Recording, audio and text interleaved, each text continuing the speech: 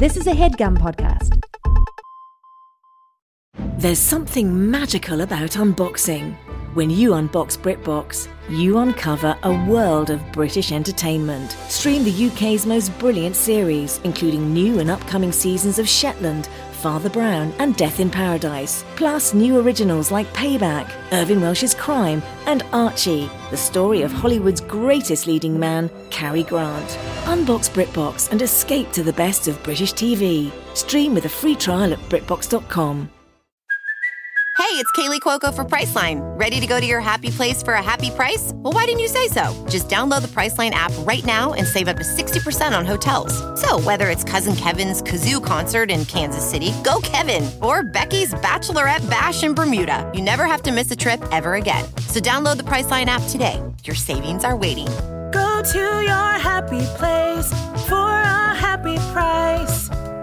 Go to your happy price, Priceline. I don't know the truth. I don't know the way. I don't know what to think.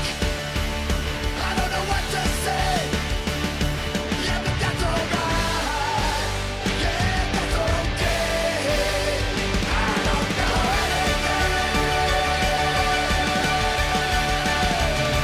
Hello and welcome to Factually. I'm Adam Conover. Thank you so much for joining me once again as I talk to an incredible expert about all the amazing things that they know that I don't know and that you might not know. Both of our minds are going to get blown together and we're going to have so much fun doing it as we always do. Now, as we've discussed on this show before, our criminal justice system is wildly discriminatory and destructive.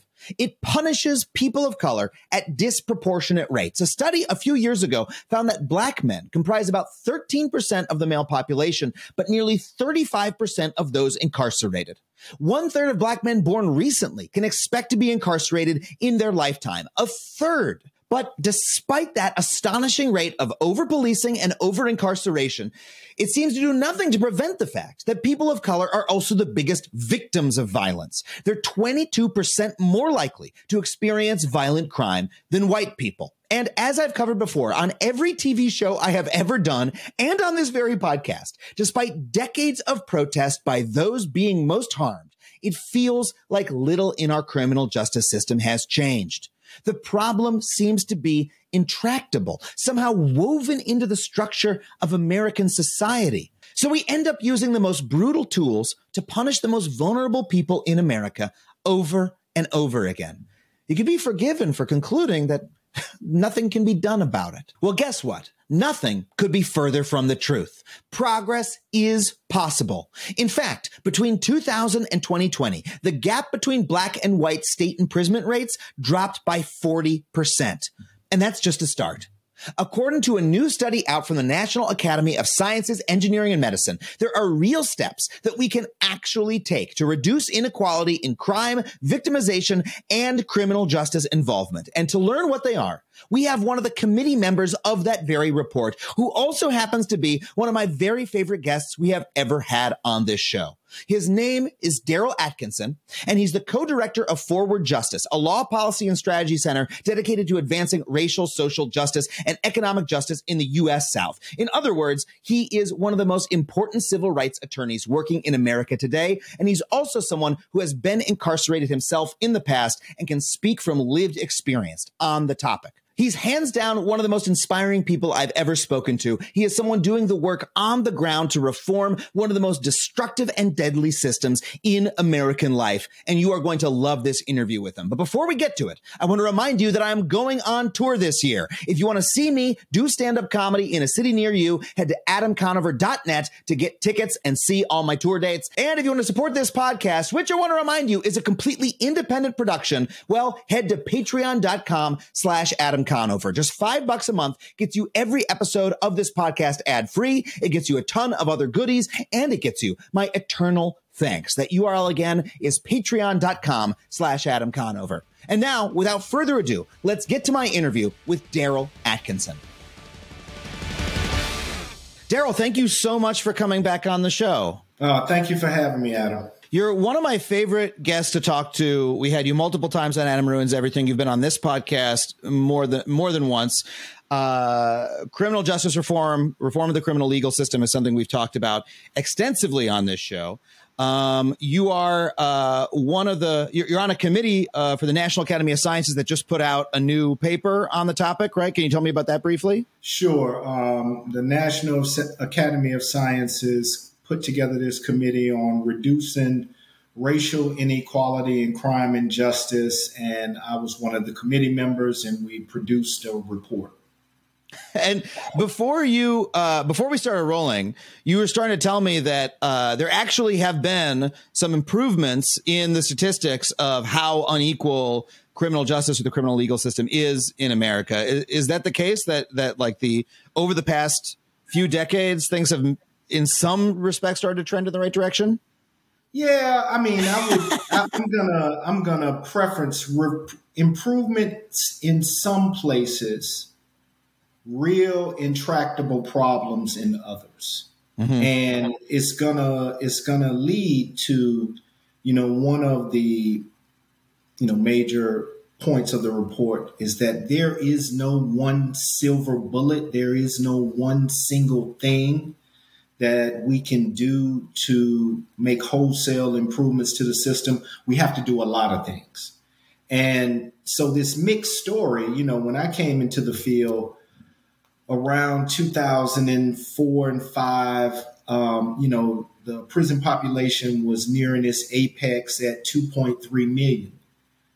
Over the last 12 years, that incarceration rate has decreased by almost 20%. Wow. The overall prison population is down 20%. Black male incarceration is down 30%. Wow. So that's part of the good story. The racial disparities associated with are still pernicious, but they've decreased. At one time, the incarceration rate, whites to blacks, was 6-1. Now it's down to 4-1. Still very bad, but that's a big move. But it's some progress, right? While at the same time, we're still having some really intractable problems when it comes to violent victimization. African-American men and Latino men ages 15 to 35 are, the highest percentage of people who suffer serious violent crimes as far as homicides and violent assaults. When it comes to women, sexual violence, violent victimization, and domestic violence, Indigenous women and other women of color are facing those at the highest rate. So there are areas where there's still real intractable problems where we need to focus attention, but there have been some improvements over the last 15 years. And what do we credit those to? A number of things. It isn't just one thing, right? And I think before we get to, people want to immediately get to, all right, what do we continue doing? Yeah. And there are some things that we need to continue doing in the criminal legal system. But I think what the report really tried to hammer home is that we didn't just get here by accident. It contextualized how the criminal legal system has grown and what were its historical moorings from the very beginning of this country with slavery and settler colonialism and westward expansion and what happened to indigenous folks and how the criminal legal system was used to, manifest both of those particular phenomena. But in addition, we also talked about the social forces, FHA redlining, some of the other social policies outside of the criminal justice system that really contributed to concentrated and cumulative disadvantage that creates a recipe. When you have cumulative and concentrated disadvantage, you have a recipe for violence, for crime, for other types of contact with the criminal legal system. So the report did a good job of contextualizing that as well and really trying to understand what are some of the drivers both outside, because we got to understand what those drivers are outside of the criminal legal system, as well as some of the drivers within. Yeah. But are you saying that maybe some of those drivers outside the criminal legal system are improving somewhat in some way? I know you said it's many, many things combined, but so some of the drivers outside of the criminal legal system, like I mentioned, racial disparities when it comes to housing, when it comes to homicide victimization, when it comes to some of the other disparities with regards to wealth and income inequality. All of these external forces contribute or add to the environment that makes crime likely to happen. You know, when you have virtuous, healthy, vibrant communities where there are jobs to go work at, safe and affordable housing, you aren't in a food desert, meaning that the bodega or the corner store isn't the only place that you can get food. You aren't living in an environmental superfund where you're near the landfill or a lot of pollution, or the apartment complex or public housing area has lead pipes. And we know that lead, there have been numerous studies, lead leads to cognitive deficiencies that have been directly linked to violence, right? Yeah. When you have all of that cumulative disadvantage around you, Adam, that makes crime and violence much more apt to happen. Yeah. Right? And so those are the social forces outside of police, prosecution, prisons that help create an environment where people can end up in the criminal legal system.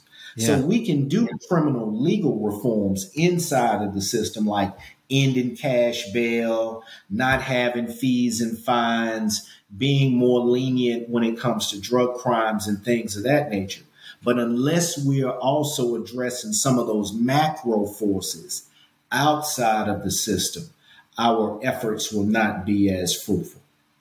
You listed all these factors that have caused this problem, and so many of them, as you point out, go all the way back to the founding of America or before, and persisted for centuries. And so many of them are woven deeply into the fabric of American society. You know, housing discrimination is not something you can pass one law to fix. It's something that has, you know, it has deep roots, not just historically, but in public policy. The mass of American policy is all pushing in that direction. And so I know that about crime, about the criminal legal system, about discrimination and inequality in the justice system.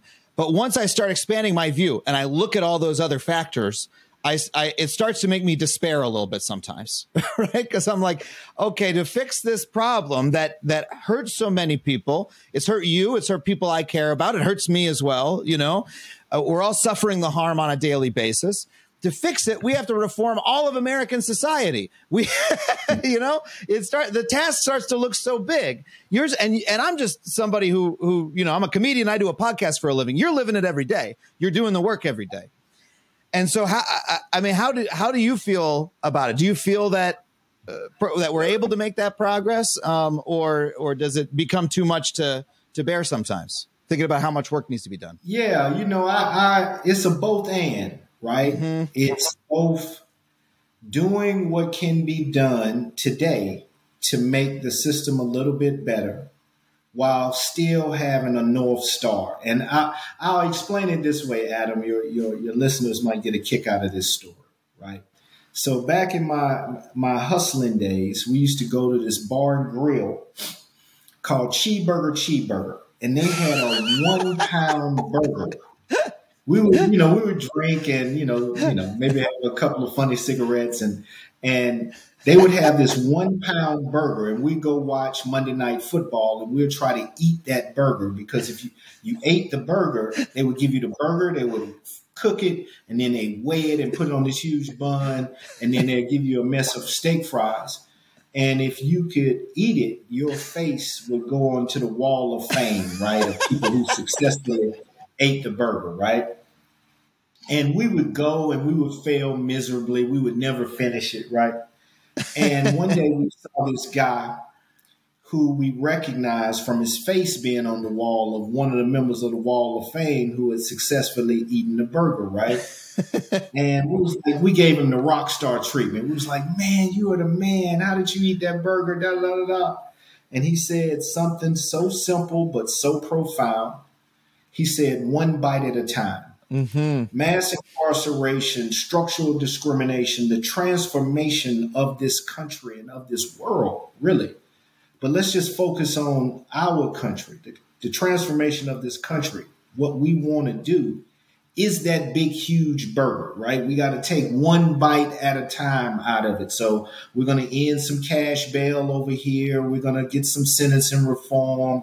We're going to, create ban the box or give voting rights to people formerly incarcerated, all with the North Star that we got to get rid of what's on this plate. Yeah. Right. So we can have something new. So we can have our virtuous Cobb salad that we want to have in the new world, right? Once that old messy burger is gone.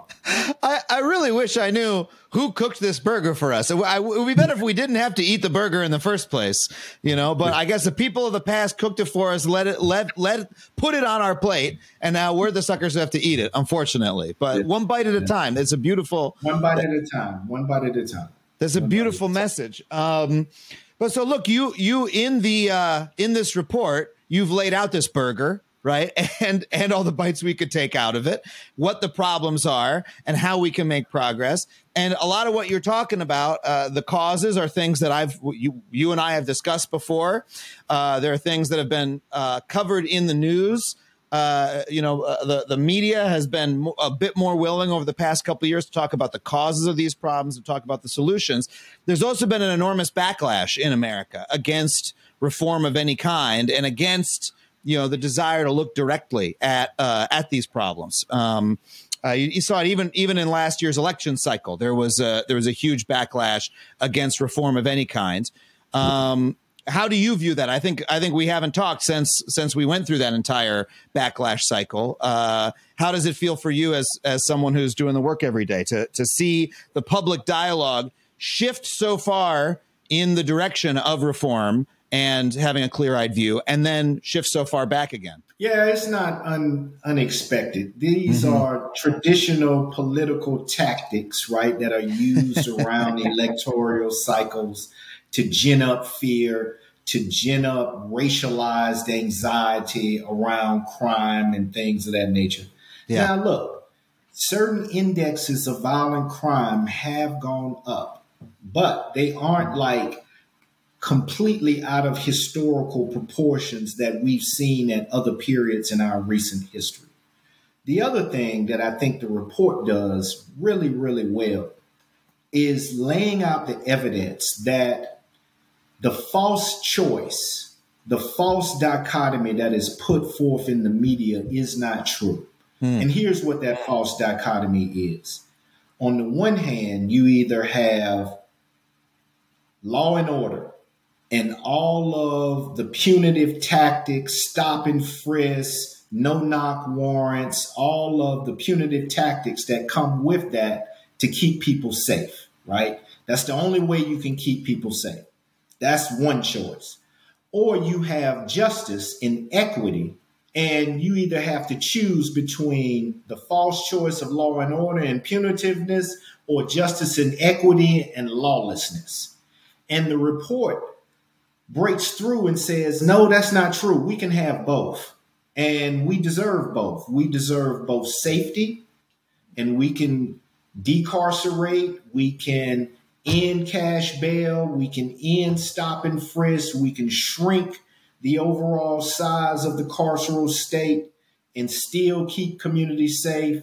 And we can do that in an equitable way, right? By reducing, like we talked about, overall incarceration, racial disparities, things associated with the bad aspects of the criminal legal system. So we can do both. It's a false choice to think that we got to do one or the other, right? Yeah. And the report does a really good job in laying that out. But the problem is there's a lot of people in the media, a lot of people in politics who want to force that false choice upon us and want to, in fact, say actually any reduction in the prison population is de facto equals a rise in crime, or is dangerous. Is just the existence of bail reform at all, the existence of sentencing reform at all must mean that things are going downhill.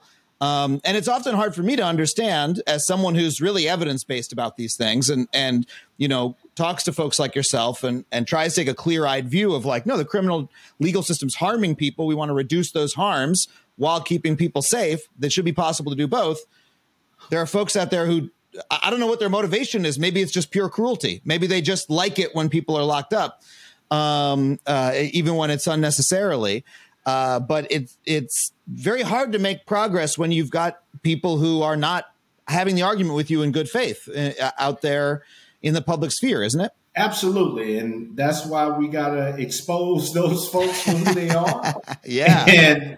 And really just try to persuade people with the truth. Because the more and more people know the truth, right? Like, no, here's what the evidence really is. We can chew gum and walk at the same time. Yeah. There are a lot of things that we can do within the system to make it better that isn't going to compromise public safety at all. And let's just be honest about that. Folks have motivations around, electoral gains and, heightening racial anxiety to achieve those electoral gains. But we got to keep our eyes on the prize and just try to win more like-minded. I think most folks try to come to the table as well-meaning people. And once you can show them, the evidence and the strength of your position, then we can win them over after. Yeah, no, I believe that. And if you approach people in good faith, even when there's the bad faith folks out there, if you approach every person you talk to, they're always going to be there. They're always going to be there. But that's not most people. And you can go to most people in good faith and make the argument really clearly. So I'm curious about, you said, there are rates of violent crime that went up in some places that, historically, we're still at a 40 or 50 year low of crime rates in America. And the crime rates in a lot of those places are already going down again in the last year. So there's not one clear story about crime in America that it's rising or anything like that. But there's certainly heightened fear. And I'm curious about in your work how you explain that, how you feel that we should deal with it while not accepting the false binary. Yeah, it can be like we talked about earlier, it can be difficult with folks who just want to, get their agenda across. And sometimes that's some of the policymakers that we have to deal with in North Carolina. We have a conservative, both House and Senate. But, you try to meet people where their values are.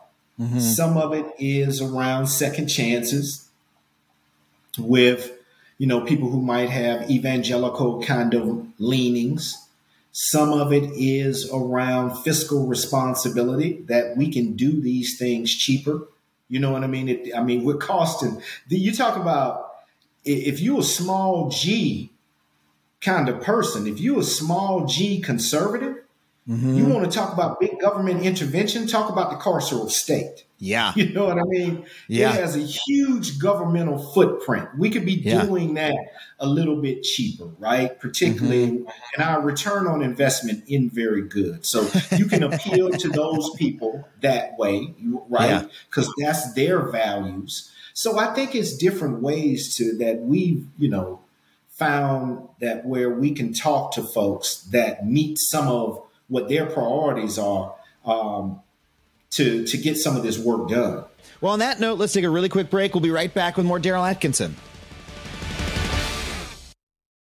As a Factually listener, you're probably aware of my unwavering commitment to online privacy. Well, Delete Me has been an indispensable tool for me for many years, long before they even started advertising on this show. I've been using their wonderful service. In today's digital landscape, it's alarmingly easy for data brokers to traffic your personal information online. In fact, I would almost guarantee that your personal information is on multiple data broker sites on the internet right now. It's not even the dark web, it's the regular web. These data brokers may be peddling and exchanging your name, phone number, and home address, all without your knowledge. And trying to locate and remove all this data yourself can feel like an impossible task because there can be dozens of these sites. But that is what Delete Me does for you. Delete Me's team of experts scours the depths and the breadth of the internet to locate and remove your personal data. Within just 7 days, you'll receive a comprehensive report detailing their findings and what they have removed. It can be hard to believe, but approximately 41% of Americans find themselves vulnerable to various forms of online harassment,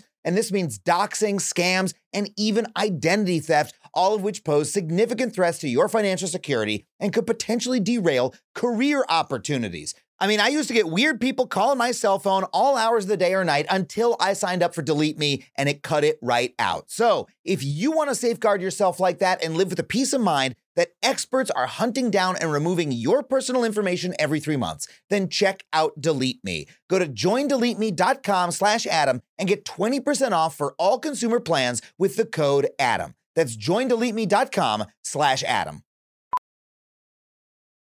Welding instructor Alex DeClaire knows VR training platforms like Forge FX help students master their skills. There's a big learning curve with welding. Virtual reality simulates that exact muscle memory that they need. Learn more at meta.com/metaverseimpact.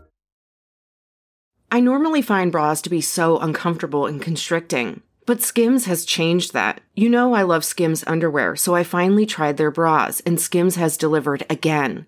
Skims bras are worth the hype for the amazing shape and support they give, but what I wasn't expecting was how comfortable they are too. I've tried so many bras in the past, and the main issue that I have is that they weren't supportive enough, to the point where they felt slouchy. I love my Skims wireless form bra because it's so comfortable and supportive. The older I get, the more I care about actually being comfortable in what I wear every day. And with my wireless form bra, I no longer have to sacrifice my comfort for the support I need. Shop Skims bras at skims.com, now available in 62 sizes, 30A to 46H. Plus, get free shipping on all orders over $75. If you haven't yet, be sure to let them know we sent you. After you place your order, select podcast in the survey and select our show in the drop-down menu that follows. A new year is a new chance to focus on you. You're probably already picturing yourself struggling at the gym, but not all self-help has to mean suffering. Squeeze.com is making it easier than ever to elevate your wellness by delivering a juice cleanse right to your doorstep. It's the easiest juice cleanse you'll ever do that may aid in weight loss, eliminating bloating, clearing your skin, boosting your energy levels, improving sleep, and breaking bad eating habits. Meet all your health goals from the comfort of your home. Get free same-day local delivery or fast free delivery nationwide with code WONDERY today at squeezed.com.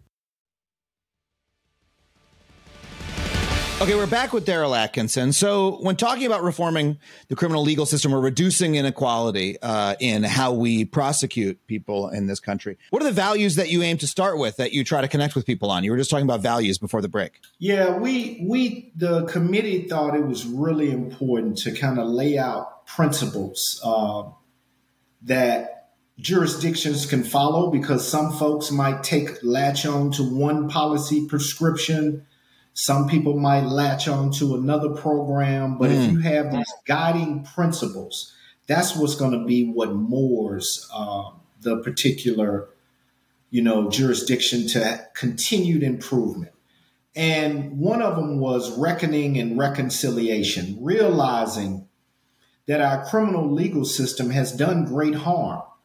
So, for example, in some of the police accountability work and prosecutorial accountability work that I've been a part of nationally, police chiefs and prosecutors will meet with certain historically Black and brown communities, some of the leaders there, and acknowledge that some of their predecessors did not prosecute overtly racist acts. So like when the lynch mob came and lynched someone, there was no prosecution. That's the system acting in a racist way. So you can either over prosecute or you can under protect, right? And so there have been instances where both the police have over enforced, right? Like the Rodney King or the Eric Gardner or the George Floyd situation, right?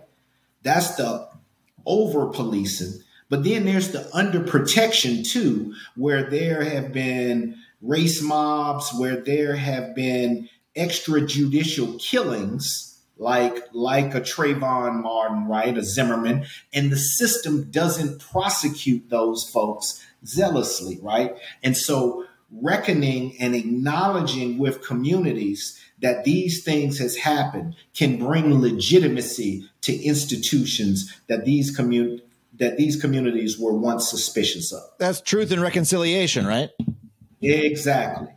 Transparency, accountability, being really, really open about data, about body cam footage, about participation in citizen review boards is really important. Another one, Adam, that I've really devoted a ton of my career towards, and it was really important that the National Academy of Science came out and said it, using and integrating impacted communities into the policy development, the knowledge generation, the implementation, and the evaluation throughout. Mm-hmm. Impacted communities have to be at the center of developing their own solutions. And this is what the ivory tower is saying is going to produce the best results. And then lastly, one size isn't going to fit all. What works in Seattle may not work in High Point, North Carolina. That's why we need these guiding principles, because the programs may not fit exactly. Yeah. Some policy things, though, that we can do. Yeah, right? Please. In cash bail. The fact that it's not a predictor, the two, as a lawyer, a defense attorney, the court is premised, your pretrial release are premised on two things, and two things only. Whether you're going to show back up for court, and whether you're a flight or public safety risk, right? Are you coming back to court? And are you an immediate public safety risk if we let Adam go? Yeah. Right? Those are the only two things. Not how much money you have in your pocket. Yeah. Do you have 50 grand tonight, or can you raise it? Exactly. Do you have rich family? And right now in our criminal legal system, in jurisdiction after jurisdiction, the amount of money that you have in your pocket is the determining factor of whether I can get out of jail and keep my job, keep my apartment, keep my dog, keep my family intact, drop my kids off, or whether I can't. That makes no sense. Yeah. More drug policy reform where we can decriminalize what are really public health issues. And I think we're seeing more movement potential. Well, we're seeing some slippage. Everybody's mad about fentanyl. Yeah. And I get it. People are dying. Yeah. But maybe rather than a prohibition kind of mentality, we've been losing that war. We've been losing the prohibition war. 100, and I mean, it's nothing to laugh at. I mean, and I know you don't mean it in any way, in a negative way, but we lost 100,000 people last year, Adam. Wow. 100,000 people overdosed last year because our mind is stuck on this same Nancy Reagan, just say no, prohibition kind of mentality, right? Yeah. In fact, that prohibition mentality is part of what's led to fentanyl taking over the streets, because people who were not able to get one drug started going for another. Yep. And if we were more concerned, rather than teaching folks, this is how you do not die. Mm-hmm. You don't mix your opioid with alcohol or other adulterants. Using our law enforcement officers, rather than apprehending folks, mostly solely on apprehension, let's distribute test kits so folks can test their drugs to make sure that they aren't going to take anything lethal, right? Yeah. We could be really doing drug education in schools where we're teaching kids, like, look, this is a lethal dose if you do this. We're not endorsing it, but if you do, this is how you do not die. You know what I mean? So folks can live to make a different choice tomorrow, right? Yeah. Instead, we have this very draconian, oh, stop it, it's bad, you're bad, this thing is terrible, you're morally blameworthy. We push people to the shadows, they don't get treatment, and then they fall out dead, and they can't live another day to make a different decision. We got to do something different. And we can continue down this path, which we know the story. We know how the fentanyl and make everybody being mad at fentanyl is going to end. It's going to end just like the crack cocaine story, right? Yep. And then we found out, like, look at all this harm we've done when we could have chosen a different path, right? Yeah. It still seems, though, when we choose those paths, right? Cash bail reform.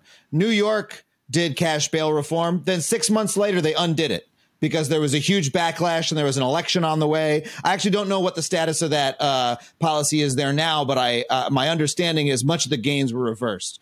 Or, I talked about harm reduction on my show 6-7 years ago. And of course, I was not the first to talk about it, but that was, I did my whole segment on it. People were talking about it, safe injection sites, things like that. This is how we save lives. And you still cannot open one of these things politically in America. Or they've tried, maybe a city here or there. If Eric Adams were to try to open harm reduction clinics in New York, or if Karen Bass was going to try to do that in LA, they would be eviscerated by the press. And so it's, I do wonder when you put these policies out and you put these reports out, does your mind ever go, okay, what's the next step? How do I build consensus so that we can actually do these things politically? Yeah. I was fortunate enough to visit. I've been fortunate enough to visit some other countries that have grappled with this problem. Yeah. I visited Portugal, for example. And Portugal decriminalized all drugs in 2001. And they did that because they were having tremendous problems around overdoses, around Hep C and HIV rates, bad public health outcomes, bad criminal justice outcomes. And so they made some changes, and they decriminalized all drugs in 2001. And since that time, the racial disparities in their prison population has gone down. Wow. The HIV and hepatitis C transmission rates have gone down. Wow. They have a dissuasion commission that if you're caught trafficking, they still treat you like traditional criminal justice system. Mm-hmm. But if you are a user, you go to this dissuasion commission that includes a public health official, a social worker, and a criminal legal judicial official. And they work out a treatment regime, or they offer you a treatment regime to deal with your particular problem. But they're a smaller country, got nationalized medicine, and their whole approach to dealing with these issues are completely different. And the reason they came to this conclusion, because some of the most affluent people were perishing, were dying from overdoses. I think we're getting there, Adam. You know what I mean? To where this problem has no respecter of person, no respecter of income, class, race, what have you. Yeah. And because of that, it's going to force us like at one time, access to Narcan, you needed a prescription. Mm-hmm. Now you can get it over the counter. Yeah. You know what I mean? Stuff is changing. Yeah, that's true. Because we're trying to keep people alive. You know what I mean? You can't recover if you're dead. You know? You just can't. So we're just trying to keep people alive, right? Yeah. And I think seeing examples from Portugal, from some of these other countries that have safe injection sites, let's keep them alive. They might be safe injection siting today, but 2 years from now, they might be clean. Yeah. But you'll never see that story if they're dead. That's the thing. Let's keep people alive. Yeah. It's such a simple message. And the example, Here's the problem. Examples of European countries tend to not work as well in America as we wish they would. You know, we say, hey, well, how about we do healthcare a little bit more like Denmark? How about we do prison a little bit more like Norway? How about we do drugs a little bit more like Portugal? Maybe one day we'll take an example of the countries that are having the most success and adopt some of their methods. But I'm so happy you're there fighting for them. Tell me a little bit more about, apart from this report, the work that you're doing in North Carolina, because I admire the work that you do so much. And I always love hearing what the latest cases that you're arguing, you know? Yeah, North Carolina, we I don't want to sound like Are things good in North Carolina? I don't want to sound like Daryl Downer, but we're in a dark period in our state, man. I mean, our legislature had took a conservative right turn after the election of Barack Obama in 2010. In 2010, that also coincided with the census and development of gerrymandering and the maps, and so they locked in some of the legislative wins at that time and have been concentrating power when it comes to that branch of government, the legislature. Yeah. And when the legislature would pass bad laws, us in the advocacy community would have a backstop that we could go to another branch of government, the judiciary, as a backstop and sue the General Assembly when they made a bad law, right?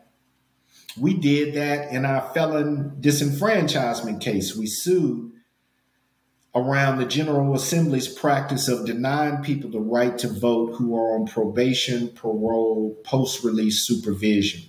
Some 56,000 North Carolinians who live in community, pay taxes, work jobs, drop kids off at school like everybody else, but had no voice in electing their representatives who made the laws that govern their lives, right? So we sued about that in 2019. When we sued, the composition of the North Carolina Supreme Court was 6-1 Democrat. Now that doesn't guarantee you any kind of, outcome, because quite frankly, Democrats and Republicans have been equally culpable when it comes to mass incarceration and mass criminalization. But we felt it gave us at least a fair shot. Over 2 election cycles in 2020 and in 2022, that 6-1 partisan advantage flipped to 5-2 Republican. Oh, okay. All the while, we are matriculating through the court system. We're going up the various levels of the court. So in 2020, we win at this stage at the trial level in a civil case called summary judgment. Is where you can go to your judges and say, we have enough evidence right now for you to decide this case. And they did so on our claims related to North Carolina's practice of making you have to pay all of your fees, fines, and costs before you could obtain an unconditional discharge to get your voting rights back. So it operated like a poll tax. The average probationer in North Carolina owed $2,441, and they would have to pay that money before they get their voting rights back. So you could have two North Carolinians, right? Two North Carolinians convicted of the same crime, given the same amount of probation, given the same amount of fees, fines, and costs, and the one that had $2,441 could buy their voting rights back. The one who didn't would be stuck on probation, and they could never get their voting rights back. The court said that that was unconstitutional in 2020 under 2 different provisions of the North Carolina Constitution. Incredible. That same year, though, we lost 2 Supreme Court justice seats. So we go on to the next level of the case. We go to trial in 2021. We win on all of our claims, our racial discrimination claims and our free election clause claims. When we won that summary judgment, that probably unlocked the vote for about 7,000 folks. We win at trial, that unlocks the vote for the other 49,000. So now 56,000 people have their right to vote. And that went up to the Court of Appeals. We won there. And last year, starting July 27th, 2022, everyone in the community on probation, parole, and post-release supervision could register and vote. We had a Freedom Summer Tour where we text blast, phone bank, sent all of those folks direct mail, had 15 in-person events around the state. I drove from the mountains of Asheville to the coast of Wilmington, North Carolina, some 1,715 miles, letting people know about their voting rights, that they could participate. For the first time since radical Reconstruction, could people who were convicted of felonies, who lived in the community, who were under supervision, they could have their right to vote. And we brought all of those people to the polls, or as many of them to the polls last November. That's incredible. At the same time, we lose another, that's happening, and we lose another two Supreme Court justice seats. Wow. And now our case is at the Supreme Court, and I go argue before that court this last February the 2nd. The composition of the court is 5-2 Republican. It's also 5-2 white to black, right? Wow. And we packed that courtroom out at 9:30 in the morning on a February Thursday morning. We had a courtroom full of 60 people. They had to have overflow. We had another overflow of another 50 people. We took a sterile environment where it's only lawyers and judges normally talking to each other. And we put the people in there to where those judges had to look directly at the folks that they would potentially take their voting rights away. Yeah. Now, this court has signaled who they are, because we had 2 previous rulings from, I told you about these election cycles that were happening. The court, before it changed in 2022, ruled against our maps, our congressional maps, that were drawn because of the census, ruled that they were unconstitutionally gerrymandered, and ruled against voter ID. The new court, only 4 weeks later, says we're going to rehear those cases. Wow. Those are big decisions that they're rehearing. Unprecedented, Adam. That is never done. And you should read the dissent. It's a short dissent in one of them. And Justice Anita Earls, she says, she lays it out. She lays out historically how this is never done.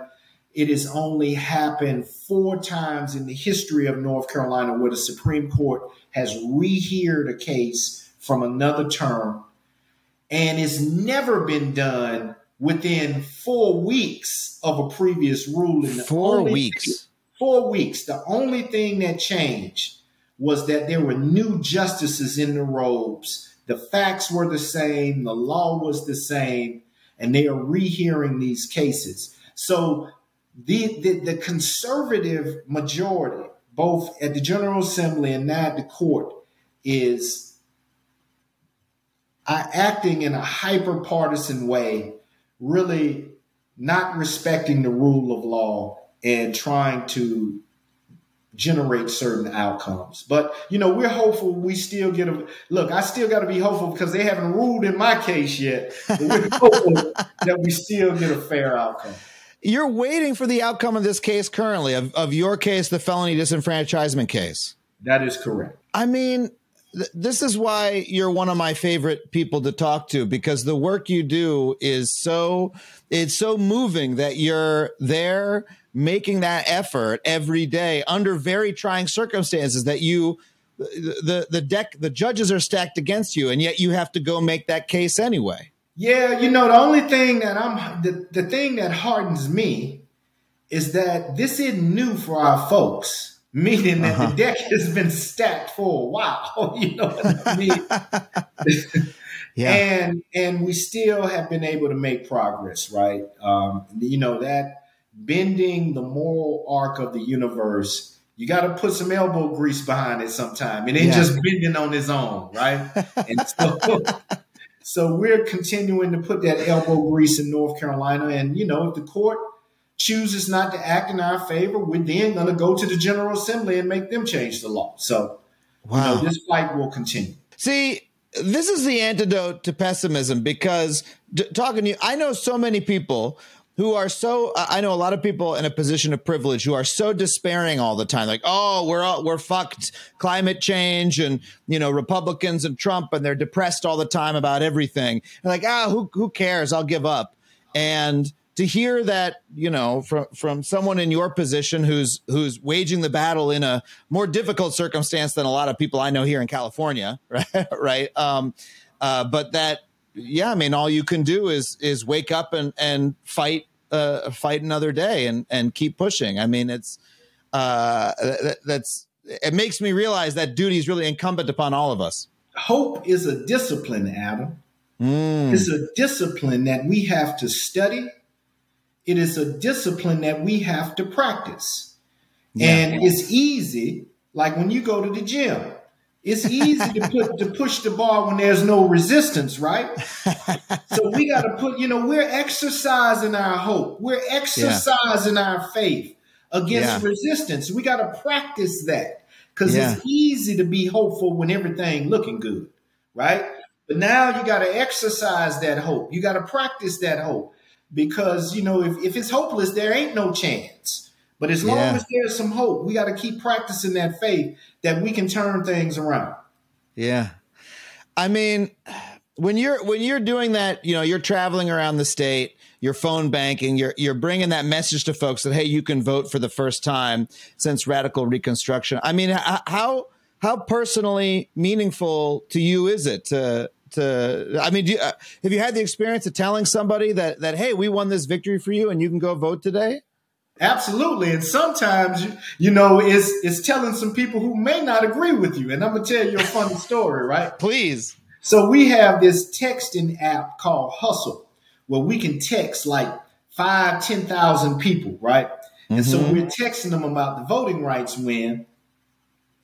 And one of them calls me back. And he has some questions. And I can tell, you know, just from his accent that he was distinctively Southern and a Southern white man, right? A Southern gentleman. And he's asking me questions. He was like, hey, Bo, this thing for real? I said, yeah. I said, yeah, man, you got your voting rights for? Oh, hell yeah. I'm going to vote for that damn Trump. And I said, you know what? That's okay. Because that's your choice. Because we actually believe in this thing called democracy, that is one person, one vote, and you get to choose who you want to vote for, even if it is somebody who I disagree with.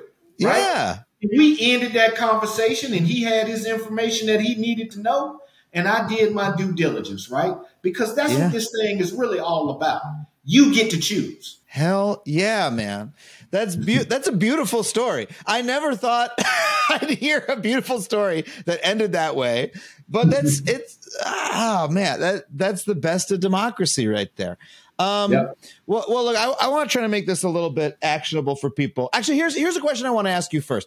The very first time I interviewed you on my podcast, this was, I think, after one of your Adam Ruins Everything appearances. You came down to our studio for the older version of the podcast called the Adam Ruins Everything podcast.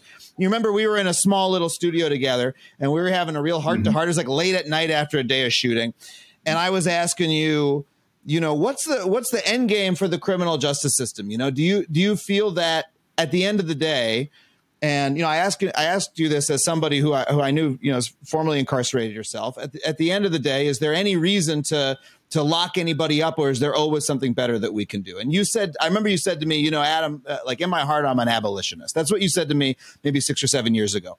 That term has become a lot more prominent since then. It was maybe a little bit easier to say back in 2015 or whenever it was we were talking.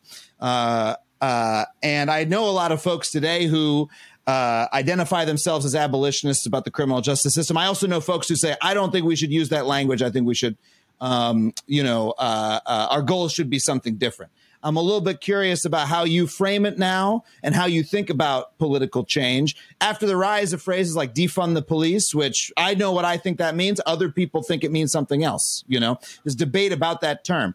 I'm curious about, as someone who's enmeshed yourself in change, what do you see the end goal as being, and how do you characterize it to folks? Yeah, at Forward Justice, we are, committed to advancing social, racial, economic justice in service of achieving the third Reconstruction in this country. And so folks might be like, what does that mean? And we use history kind of as one of our teaching points. The first Reconstruction, 1865, 1877, you had the passage of the 13th, 14th, 15th Amendment, which remixed slavery, gave birthright citizenship, and gave the right to vote to Black men. Second Reconstruction, 1959, 1971, you had the passage of the Fair Housing Act, Voting Rights Act, and the Civil Rights Act. And so what a common thread between those two periods was, one, you had directly impacted people and allied white folks working to end the form of racial caste, which was slavery in the first Reconstruction. Yeah. Now, the same second Reconstruction, you had directly impacted people, Black folks and allied white folks, working to end that form of racial caste, which was Jim Crow segregation. This third Reconstruction, we're going to have directly impacted people and allied white folks to end this current form of racial caste, which is mass incarceration, mass criminalization. But that ain't my ending point. That is not the ending point of just ending the bad thing. And that's what we learned from those other periods. We want to end the bad thing, but we also want to build our Cobb salad, Adam. Remember, we're moving that burger away, but we're going to build our Cobb salad, our virtuous, our Reconstruction community. What does that look like, right? Yeah. And so for those two periods, and this is why our Unlock the Vote work, our voter rights restoration work was so seminal to our theory of change, because in both periods, you had an expansion of the ballot to a previously excluded group. First period, 15th Amendment, Black men. Second Reconstruction, Voting Rights Act, passage of voting rights for people irrespective of race or national origin all across the South. Third Reconstruction, that's the elimination of felon disenfranchisement all across the South to unlock the vote for a new electorate to help us build this virtuous Cobb salad. So we see the pursuit of a true multiracial democracy, which has always been fleeting in this country. That has never been a secured thing, right? A true multiracial democracy where one person, one vote can participate and elect representatives to govern their lives. We've never really mastered that as an American experiment. So can we get that part right? Can we get that part right? And then we can talk about some of these other foundational building blocks that are essential. We see it with the first and second. Education was critical. And right now, the fight around a true telling of what education is, a true telling of what history is at the center of it. So that's going to be part of this third Reconstruction. And then the opportunity to thrive, Adam. I had the privilege of working with, one of our sister organizations, Spirit House. And when they think about safety and what it takes to keep communities safe, right? They have people engage in a simple exercise. And we would go into community, have people center themselves, close their eyes, think about the times where they felt the most safe. And then they'll go around the room and they'll ask people to share those reflections.